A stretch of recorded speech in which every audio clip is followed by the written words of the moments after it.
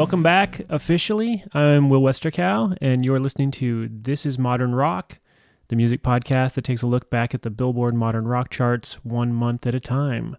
Today, we're going to be talking about January 1991, but first I'd like to introduce my guest host, David Greenwald. Hey, how's it going? It's going great.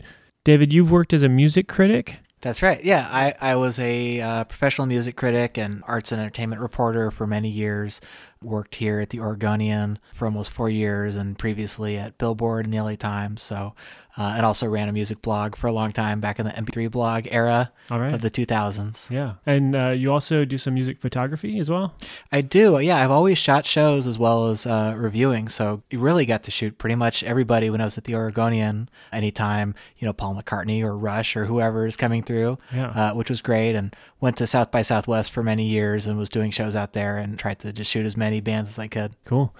Do you have any stories about like how you got into music? Were you a music listener from the time you were a small child, or was there like a moment where... Yeah, I mean, my dad is a big music fan, and he got me into all the classic rock, all the boomer stuff of his youth. So, of course, the Beatles, but The Who and Neil Young and Crosby, Stills and Nash and Joni Mitchell and a ton of folk. And then when I got into middle school, there was a switch that just flipped in my head, and I was obsessed with music all of a sudden and was like watching VH1 every day. That was when all these bands like Matchbox 20 and Third Eye Blind and all these bands were coming out, and I just really liked all of them and discovered Y107 and the Chris Carter Mess Show was really like an entryway for me to get into underground music and indie rock, and Pitchfork was just getting started, and so I was starting to read that, in school and meet the indie kids in high school, like the 3 or 4 kids, right, who knew who Belle and Sebastian was at my high school. And then from there, got into Napster and file sharing and the whole music piracy era, and got into writing about music and doing my blog and things like that. So I've just been always obsessed with new music and discovery. I mean, I've been listening to Vince Guaraldi a lot lately, and, only knew him as the guy from Charlie Brown, right? But of course, he has so many terrific albums, and it's like, if you can be someone who has listened to music professionally for like 15 years and go back to 1964 and find some classic thing you didn't know existed, that's amazing. Yeah. And that's what keeps me interested in music. Yeah. It's a big part of why I do the show. I'm just discovering so many bands I've never heard of. And as I do research on them, I find, hey, there's some really cool classic lost albums here, not available online even. Yeah, so I've been tracking down some albums, and that's been kind of a fun little treasure hunt too. Yeah. That's awesome. All right. So let's talk 1991. In January of 1991, Rod Carew was elected into the Major League Baseball Hall of Fame, which set the stage for the 1996 number 25 modern rock hit, the Hanukkah song by Adam Sandler. Right, a classic. Who mentions Rod Carew in the Hall song? of Fame Rod Carew. Yeah, that was the first thing I thought of when you mentioned that. Yep. Also, though, big news. In January 1991, Desert Storm begins, and Iraq starts launching Scud missiles at Israel and Saudi Arabia. And on January 27th, amid fears of terrorism, Super Bowl 25 carries on without a hitch, and the halftime show was New Kids on the Block. Wow. On the modern rock charts, the Sisters of Mercy are still at the top spot with their number 1 hit, More. That's going to stay at number 1 for 2 more weeks, for a total of 5 weeks on top. And then during week 3 of January, we get a new number 1, and that is called Kinky Afro by the Happy Mondays. You Happy Mondays fan?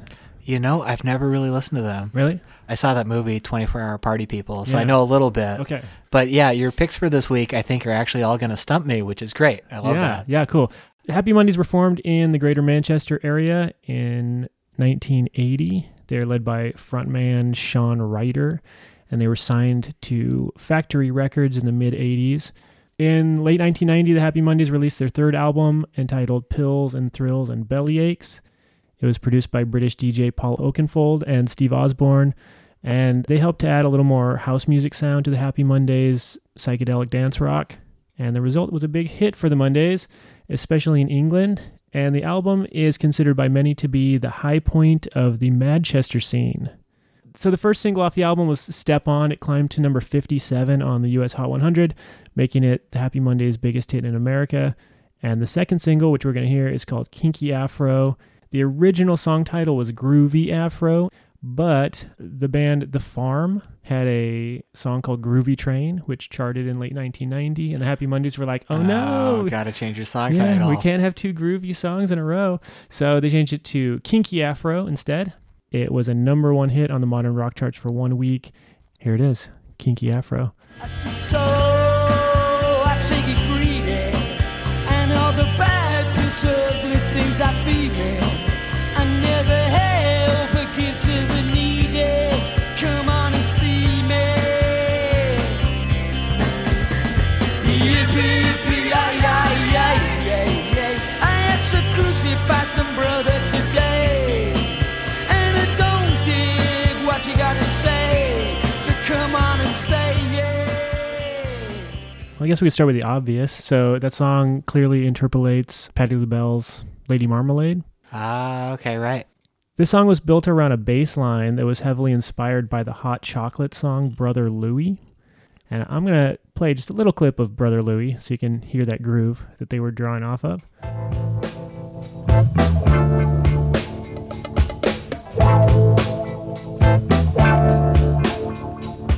So if that sounds familiar to some of my listeners, it could be because a different version of that was used as a theme song for Louis C.K.'s comedy series, Louie. Right. I've heard this one a lot. You said this is maybe the first time you've heard this one? I have never heard this song. Yeah, what did you think? Oh, I thought it was great. Yeah. The 80s didn't end in the 80s. Right. Yeah. So this is definitely still carrying over a lot of the sound and the feeling of that era, but I also can hear it as like the predecessor of Oasis and Travis and a lot of this British guitar music that would come out over the course of the 90s and even really into the early 2000s. You can definitely hear them as like the parent of that. Yeah, absolutely. So it really made me want to hear more. I thought it was a great song. Mm-hmm. Yeah, one thing that really strikes me is when I think about this band, I think of them as being a little dangerous almost. But if you just listen to the music without Shawn Ryder singing, it's not that tough of music. It's kind of jangly guitars and not really heavy in any sort of way. Right. But his vocal delivery, there's just something about it that's just a little menacing maybe. Yeah, he has a lot of swagger. Yeah. He's definitely from the Mick Jagger school. Exactly. Yeah, that's a good way to put it. The chorus, the lyric about how he had to crucify somebody today, it's kind of an interesting lyric because, okay, here's this white British band, right, who's saying that. I mean, this is also at the same time as gangster rap. And they're not going to say, well, I didn't have to use my AK today. Right. But this is how they would communicate that kind of idea. So I thought that was an interesting lyric. Sure, yeah. So after the Happy Mondays released Pills and Thrills and Bellyaches, they went out to record their follow-up album. At the time, they had a pretty severe drug habit. Some of the members were really into heroin. And so the plan was they were going to ship the band to Barbados, where apparently you can't get heroin. But before they left, they had briefly kicked out or lost their guitarist. And so the band called up Johnny Marr, formerly of the Smiths, and they said, oh, hey, do you mind coming around to our flat? We'd like to talk to you about something. And he's like, okay, sure. So he drives around to the Happy Mondays apartment. And they're like, we lost our guitarist. He's like, oh, okay, great. Do you need me to recommend a guitarist for you? And they're like, no, we want you to come to Barbados with us like tomorrow and be the guitarist for the Happy Mondays. And he's like, oh, okay, well, this seems crazy. But when he goes to try to leave, he notices they've got some large bouncer type dudes kind of blocking the exit way. He actually is a little fearful about his safety. Wow. And so Johnny Marr agrees to join the Happy Mondays and be their guitarist. And then he leaves and he just about gets home. He turns around. He says, this is crazy. I'm not doing this. And he goes right back to the apartment, knocks on the door, and he's like, I can't do this. I'm not going to be the guitarist for your band. And I guess Shawn Ryder acted like really hurt. Like, I can't believe you're doing this. You're leaving the band. Like, how could you? You let us down. So Johnny Marr sort of kidnapped briefly. Wow. 25 minutes in the Happy Mondays. Yeah. And then the band, of course, went to Barbados. They blew all their money on crack cocaine. They didn't record any vocals while there because Shawn Ryder didn't get around to writing any lyrics. And they came back, and the album was a huge commercial flop. Yeah. And it ultimately ended up being the cause of the collapse of Factory Records. Johnny Marr could have prevented this whole thing. That's right. I mean, of course, if Johnny Marr had just gone to Barbados with them. Right. All right. After 1 week on top, another band comes along to take the top spot, and that is Sting. Sting is a musician and an actor, and he's probably best known as the singer and bassist for The Police. And he earned his nickname in his early days playing jazz with the Phoenix Jazzmen because he would frequently wear a striped black and yellow sweater, and his bandmates thought it made him look like a bee or a wasp. I'm glad they went with Sting. They could have easily called him Bee Boy. Right. Something like that, Waspy. Yeah. Sting sounds much cooler. Right up there with Flea. Yeah. As insect-related musician names. Yeah. That's an interesting thing, I guess. You can have a nickname that is not really very cool, but if you're cool, suddenly, like, you don't think twice about it. You just go, oh yeah, Flea. Flea's a good name. Right. Like, I wouldn't want to be called Flea. Right. But Flea is awesome. So therefore, Flea becomes a cool name. Right. And 2 great bassists as well. Yeah, absolutely.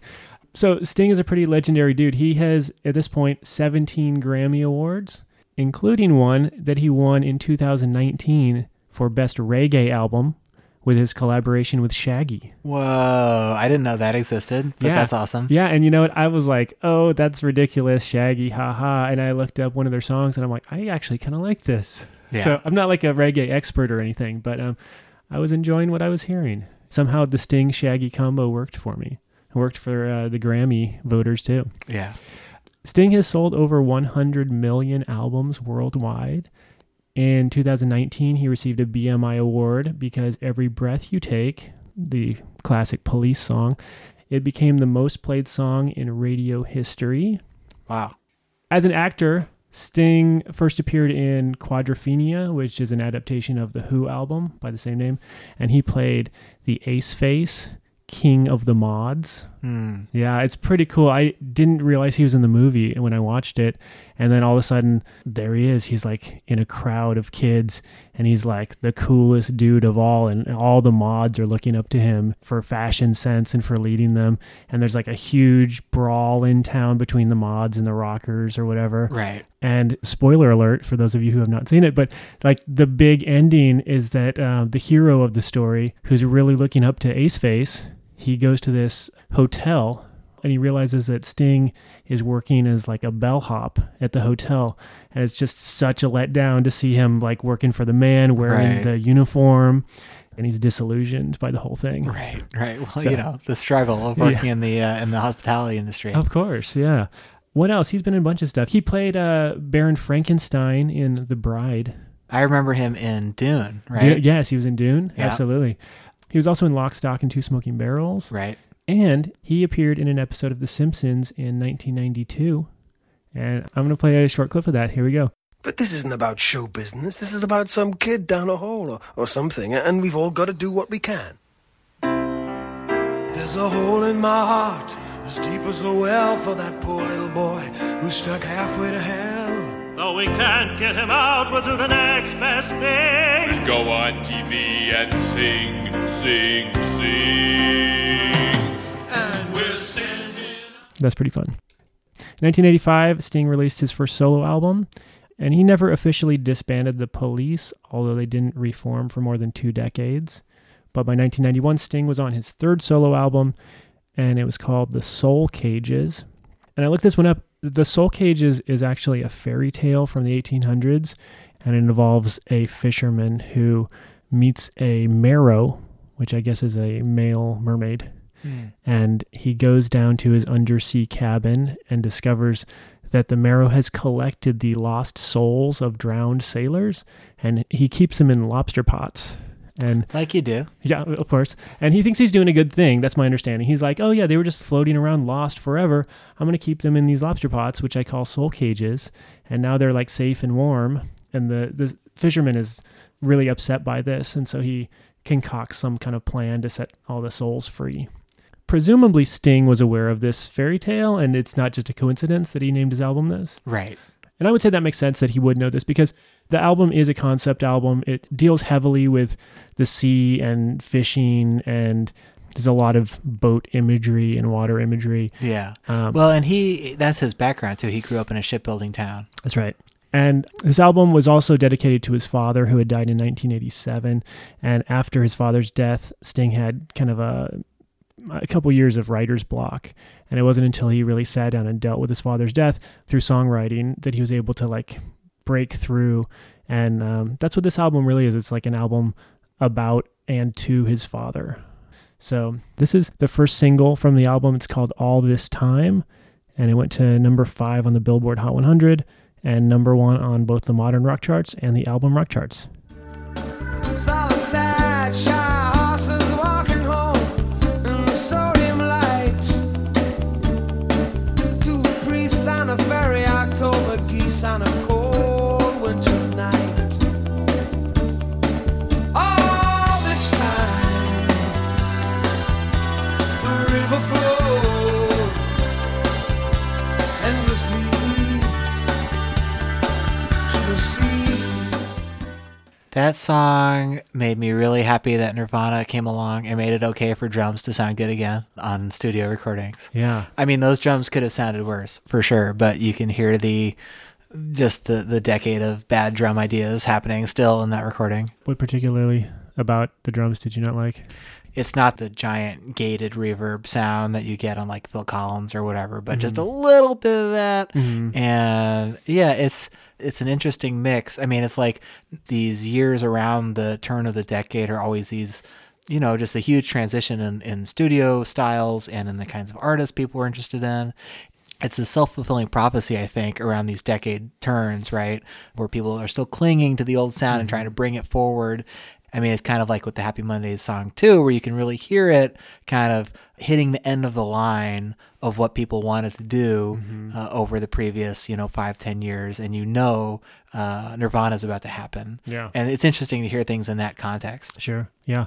I think I appreciate the song more than I actually like it, maybe. It's a little directionless. Like, it's a pretty good song. It's driving. It's got a nice chorus, but you don't find yourself sinking into it. It's not super dynamic, There's not like really a point to take a break and think about what the song's doing. Sure. When all is said and done, it's veering a little too much into adult contemporary, perhaps. Right. Yeah. But not enough. Yeah, not enough. Yeah. Yeah, not enough to be Fields of Gold. Yeah, exactly. The other thing is I get a really strong Paul Simon vibe from... Yeah, Graceland. Yeah, absolutely. Like, if you just like took Sting off of this, and Sting, I don't know, Sting did a great job singing, and I like his voice, but if you put Paul Simon over this song and said, this is Paul Simon's song, I'd be like, yep, it is. Right. Yeah, I was thinking the same thing, actually. Yeah. There's one interesting thing about this album I didn't mention. Around this time, CDs were still being sold in long boxes. Are you familiar with these? No. Okay, before my time. Okay, so in record stores, the little cubbies that hold the records, they're kind of deep. Right. Because records are large, right? And so when CDs come in, if you put the records into the same boxes, you can't see them because they're way down in the bottom of a hole. So they create these long boxes, which basically it's like the CD sitting at the top of a whole bunch of extra packaging material. And a lot of artists didn't like this. They thought it was wasteful. There was like an environmental movement going on at the time. They were saying, we're killing trees needlessly. We don't need to have all this extra packaging. So Sting, he said, you know what? I've got an idea. I'm going to package this album in a piece of cardboard which folds into its own long box, and then you refold it a different way, and it becomes a cardboard sleeve that is CD-sized. Wow. Yeah. That's awesome. Yeah. I had no idea. Yeah. The long box controversy. That's it, yeah. And obviously you don't see long boxes anymore. Right. So I don't know. Only for comic books. That's right, yeah. So that's all the number ones we have for the month of January. We're going to go down to number 2. And we're going to talk about an artist who we've had on the show quite a bit, and that's Morrissey. Right. Former singer and lyricist for the Smiths. I've given a lot of backstory on Morrissey before, so I don't really want to go into the whole history of the Smiths thing again. But one thing we haven't really talked about is Morrissey as the social pariah at this point. Right. It's interesting because he was very mysterious and elusive in his lyrics, right? For many years, and it was controversial of like, well, is he a racist? Does he have some really like unfortunate views? And it was, I think, a debate at the time, certainly, and continuing for years. And there was a really terrific piece about this, kind of grappling with Morrissey a few years ago. I think Sean Nelson was the writer of that piece. But yeah, he kind of decided in the last few years, he's associating with this far right group, and I haven't followed the news too carefully because it's kind of too depressing. I'm not going to stop listening to his music. I'm not going to go pay for a ticket to his show. It's kind of how I feel about it. I mean, the way I always feel with the artist versus the art debate is, ultimately you kind of have to decide where you stand on the intellectual level of like, well, I don't want to give this person any more money because they're a bad person. And then you have the visceral level of like, well, I still love this music, or actually it makes me want to barf, so I can't absorb it anymore. And I think that's just, someone, you're going to have your personal reaction to whatever it is. Sure. And I'm not going to stop listening to the Smiths, but I've seen Morrissey before and he's great. And, it's heartbreaking to see Morrissey and someone like Ryan Adams, who I'm also was a huge fan of. He really was my favorite artist. To see these folks just decide, well, I'm just going to be a terrible person and piss through my legacy and disappoint my fans. Sure, yeah. And one of the reasons I wanted to bring this up is because just this last October, 2019, in Portland, Oregon, a Morrissey fan, well, former fan probably, attended his concert and was waving protest signs. And Morrissey stopped the show and said, I'm not going to carry on until we get this person out of here, so get out. And that ended up in the news. It's a confusing thing because on the one hand, I've read a number of articles. They seem to suggest that Morrissey has said or done some not great things, mainly supporting a far-right anti-Islam political group in England. Right. But this kind of thing has followed him his entire career. And it always seemed like it was a bunch of nonsense for the most part. And I'm still inclined to believe that a lot of that early stuff was a bunch of nonsense. But it just gets really confusing. Morrissey comes out and he says, I despise racism, I despise fascism, and I'm supporting this party who is the only party who can keep Britain, or whatever it is. Right. So I often feel like there's this thing in America where you're either this or you're that. Like, are you right wing? Are you left wing? And you choose one of these and you stay in the party line and you fit all these things and check all these boxes. Morrissey, clearly, he has some beliefs which would put him very much into like a liberal left-wing camp. He's very outspoken against Trump, for instance, and he was very outspoken against Bush as a president. And then there's these other things that clearly seem very right-wing, and he's uses terms like the loony left and things like that. So it's not super easy to make sense of, I suppose. Right. But regardless. Yeah, wonderful singer. Yeah, wonderful singer. Yeah, I mean, he's just released so much good music, and he's just dominating the modern rock charts at this point through the late 80s and early 90s.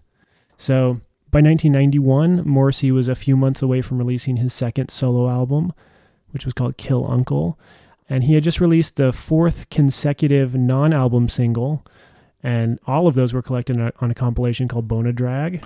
Right.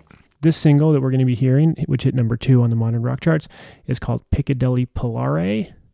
And the term polare or polari, it refers to a type of slang that was used by a gay subculture, as well as sailors, wrestlers, actors, and apparently Punch and Judy, if you're familiar with the puppet show. Yes. And that sparked a little bit of outrage too at the time, because some people felt like he shouldn't be singing a song about some subculture that he's not a part of. So he just always seems to be in the thick of it for one reason or another. Right. That's a good way to put it. Yeah. This song, as I said, was compiled on Bona Drag. And Bona Drag is also Polare slang, which means nice outfits or something like that. And the song we're about to hear is, I suppose, about male prostitution. Let's go ahead and listen to it. This is Piccadilly Polare. On the rack I was, easy meat and a reasonably good buy. A reasonably good buy. The Piccadilly Polare was just silly slang between me and the boys in my gang. So Bona Travolta, oh you lovely and you lovely ride. I don't get to hear a new to me Morrissey song every day. And I thought I was a pretty serious Smiths Morrissey fan, but I guess I've never heard Bona Drag. Yeah. And I haven't heard that song before. It's pretty good. I was kind of in a similar position. I had the best of Morrissey for a long time. And, Right. And then I went back and picked up most of Morrissey's solo albums, but I didn't get Bona Drag for the longest time because I just thought of it as like another best of, and I'm like, I already have a best of, and now I've got all these albums. I mean, it's like singles by the Smiths too. Yeah, exactly. And so since Piccadilly Polare was not on any of the albums, that one kind of slipped through the cracks for me. And I knew most of his output before I heard that song. So it was a pleasure for me to listen to when I first heard it as well. And that one's really grown on me. But I also would say that I don't have a lot of objectivity when it comes to Morrissey songs. Well, he's just one of the most emotionally convincing singers of all time. And it almost doesn't matter what's happening in the song because he's going to connect with you. Yeah, and that being said, the album that comes out in March 1991 is kind of a dud of an album. You know, it's not to say there's not some good stuff on there, but it is one of his lesser albums for sure. And I think it's a big step down in quality from the singles he had been putting out up to that time. It's interesting that he and Sting are kind of back to back Yeah. on this chart, and you have these two guys who have gone solo after these enormous band careers. Yeah. And you can almost feel the generation waiting for someone new to pop up and say, hey, it's okay, you can listen to something else now. Yeah, and also it's interesting to think about like where their careers went. You know, Sting did kind of go more adult contemporary, and he was really embraced. I don't think he had an album that didn't go platinum in the U.S. until 2006, if I'm not mistaken. Right. Whereas Morrissey, he never had that kind of huge breakthrough. He's always had fans, and he certainly has developed a cult following in the U.S., but he never had that crossover. And maybe because he, you know, refused or wasn't interested in going in that adult contemporary direction. Anything about the music? I mean, it's kind of standard issue Morrissey. Sure. It doesn't really do anything that surprises you. And yet it's good. Yeah. Yeah. All right. Well, number 2 is held off the top spot by Sting. Couldn't quite get there. But we've got one more band we're going to check out. Obviously, there was a bunch of stuff on the charts we didn't hear. I was surprised to see the Goo Goo Dolls made their first chart appearance here in 1991. Awesome. Yeah. And also, the Replacements are making possibly their last stand on the modern rock charts before they fall apart. Yeah. And of course, you know, especially early Goo Goo Dolls are very much followers of the Replacements. Yeah, you could really see them as like, you know, second generation Replacements in the way that Nirvana created the grunge explosion. Then you have all these bands who clearly, you know, grew up on that. I mean, even getting into that kind of whole era of like the late 90s music that they were helped spearhead, you know, is very much like bands who had grown up on their Replacements and then went through this whatever polished major label thing to get onto the radio. Yeah. You know, but yeah, I mean, clearly like that was a band who cast a big shadow in the 90s. So we're going to be looking at a number 23 chart entry, and this is, I believe, the one and only time that the Pogues landed on the modern rock charts. This is an English band. They were formed in London in 1982, although they are kind of a Celtic punk band, so they draw on a lot of traditional Irish sounds. And the band was originally called Pogue Mahone, which is Gaelic for kiss my ass, but they changed it after a little bit of pressure, probably from radio programmers or something like that. Oh, you can't get on the modern rock charts with that name. No. All right, so in late 1990, the Pogues released their 5th album called Hell's Ditch, and this was produced by Joe Strummer from The Clash. But the band was having problems with their leader, Shane MacGowan, who had become unreliable largely due to substance abuse problems. In 1991, shortly after the release of this album, the band kicked their lead singer, Shane MacGowan, out of the band. And for the rest of the tour for this album, Joe Strummer of The Clash took over as the lead vocalist of the Pogues. I did not know that. Yeah, That's amazing. Yeah, some few lucky people. I say that, but I mean, obviously seeing Shane MacGowan as the leader of the Pogues is also extraordinary. He's a really great singer of the band, but that would be cool to see Joe Strummer also fronting the Pogues, I'm sure. So Sunny Side of the Street, it was the only single released from Hell's Ditch. It reached number 23 on the modern rock charts. And here it is.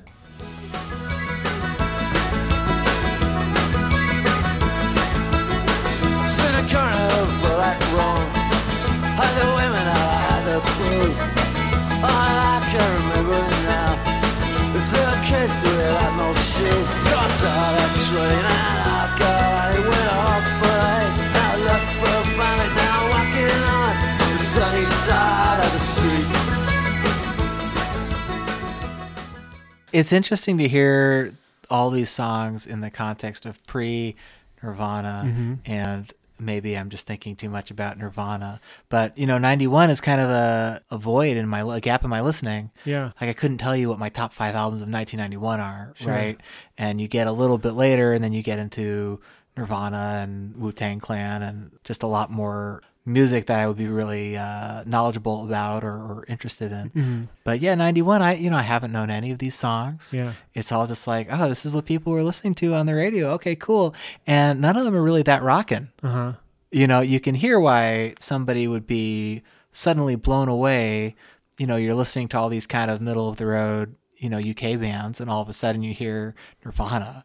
Yeah. And you hear Dave Grohl Yeah. and Kurt Oh, Cobain, yeah. and you're like, oh, okay, right. Yeah. We could be listening to this on the modern rock station. Sure. Which isn't to say this stuff's not good. I enjoy the Pogues a lot. I'm a big fan, and I like Sunny Side of the Street. But Right. Nirvana is certainly looming large over this season of This Is Modern Rock. When people think 1991, that's what they think. They think Nirvana. They think Nevermind. That's not going to happen until November. So we've got a ways to go. Right. Yeah, that's really interesting. This is making me want to go back and just go through the charts and make some playlists and see what was going on back there. Yeah. Yeah, what I want to say about the Pogues here, at this point in their career, they had been making a move away from traditional Irish sound. So for this album and the previous album, there was kind of some interband tension where some of the band wanted to go one way and the other band wanted to go the other way. So they were kind of pulling towards more of like a standard rock sound. But I don't hear that with this song. This definitely seems pretty rooted in the Irish tradition. You almost hear them becoming Mumford and Sons' dad. Really? Yeah. Like, I haven't listened to a ton of the Pogues, but that seemed like a real clear predecessor to me. Except I think Shane MacGowan's got a much rawer, more authentic voice of the people on the streets. Right. As opposed to, what's his face? Somebody Mumford. I don't know. Yeah, Mr. Mumford. Mr. Mumford. Papa yeah. Mumford. Yeah. And the other thing about this is, if you listen to early Pogues albums, there's a lot of songs about people who are kind of down and out and drunk and on the wrong side of the tracks or like having a tough time, a tough go of it in their life. This song is not like that. This is a much happier, upbeat, sunny kind of song. Unless they're sticking something in there that I didn't catch in the lyrics, it really does seem like kind of a positive, happy song. And he's still a gritty singer. I mean, Yes. he's still, much in the same way of the Happy Mondays. Mm-hmm. The vocal is the source of kind of the rock energy. Yeah. I have not seen this. I wish I had a chance to see this before I did the show. But the Pogues appear in an Alex Cox film called Straight to Hell. And Alex Cox, he's the director of Repo Man and Sid and Nancy, I Oh, believe. okay. So he's very much interested in music. He has a lot of friends who are in the music business. And in fact, it's not just the Pogues, but Joe Strummer's in the film. Courtney Love is in this film. And this appears to be like a Western, like a spaghetti Western sort of deal, except starring a whole bunch of musicians. Yeah. And the Pogues, they play a coffee-addicted outlaw gang, and they show up in a truck in this Western town with like espresso machines strapped to their truck. Oh, that sounds incredible. Yeah. So I got to track this one down. Yeah. Okay. Well, that was it. That was our 4 songs. Like you said, all of these are English bands. Nothing particularly super heavy on the rock. Any other things that you noticed? I don't know. These are all good songs. If I heard them on the radio in 1991, I wouldn't be mad about it. Yeah, sure. Certainly the overall quality of what you were hearing at the time, I think, is dramatically better than what you would hear now. I mean, Billboard just put out their list of the top rock songs of the decade. Yeah. And it is just abysmal. Sure. It's not, none of those are things that you ever want to listen to. Yeah. I mean, this is why everyone decided to listen to Drake in the 2010s Exactly. because rock music was so terrible. Exactly. Is there anything you want to promote or send people to check out or anything? Sure. I'm not as active on the internet as I have been for the last 20 years. But you can follow my podcast, which is called Pretty Little Grown Men. It's kind of it is on hiatus, I should say, or I don't know if we're ever coming back. But if you are interested in some movie and music criticism and some mostly recaps of the canceled show Pretty Little Liars, that's what that podcast was about. And you can check my site out, Rockblog, RAWK blog. I'm still doing some music stuff on there every once in a blue moon and writing about code stuff and various things. So Okay. yeah. All right. So if you want to write in and tell us why we're amazing or whatever, you can reach me at thisismodernrock@gmail.com. If you'd like to hear more from This Is Modern Rock, you can find us on iTunes and Spotify. And if you like what you hear, I'd really appreciate it if you would leave a 5-star review. It really helps get the word out so other people can find this podcast more easily. David, thank you so much for joining me. My pleasure. Thank you. Thank you so much for listening. We'll catch you next time in February 1991.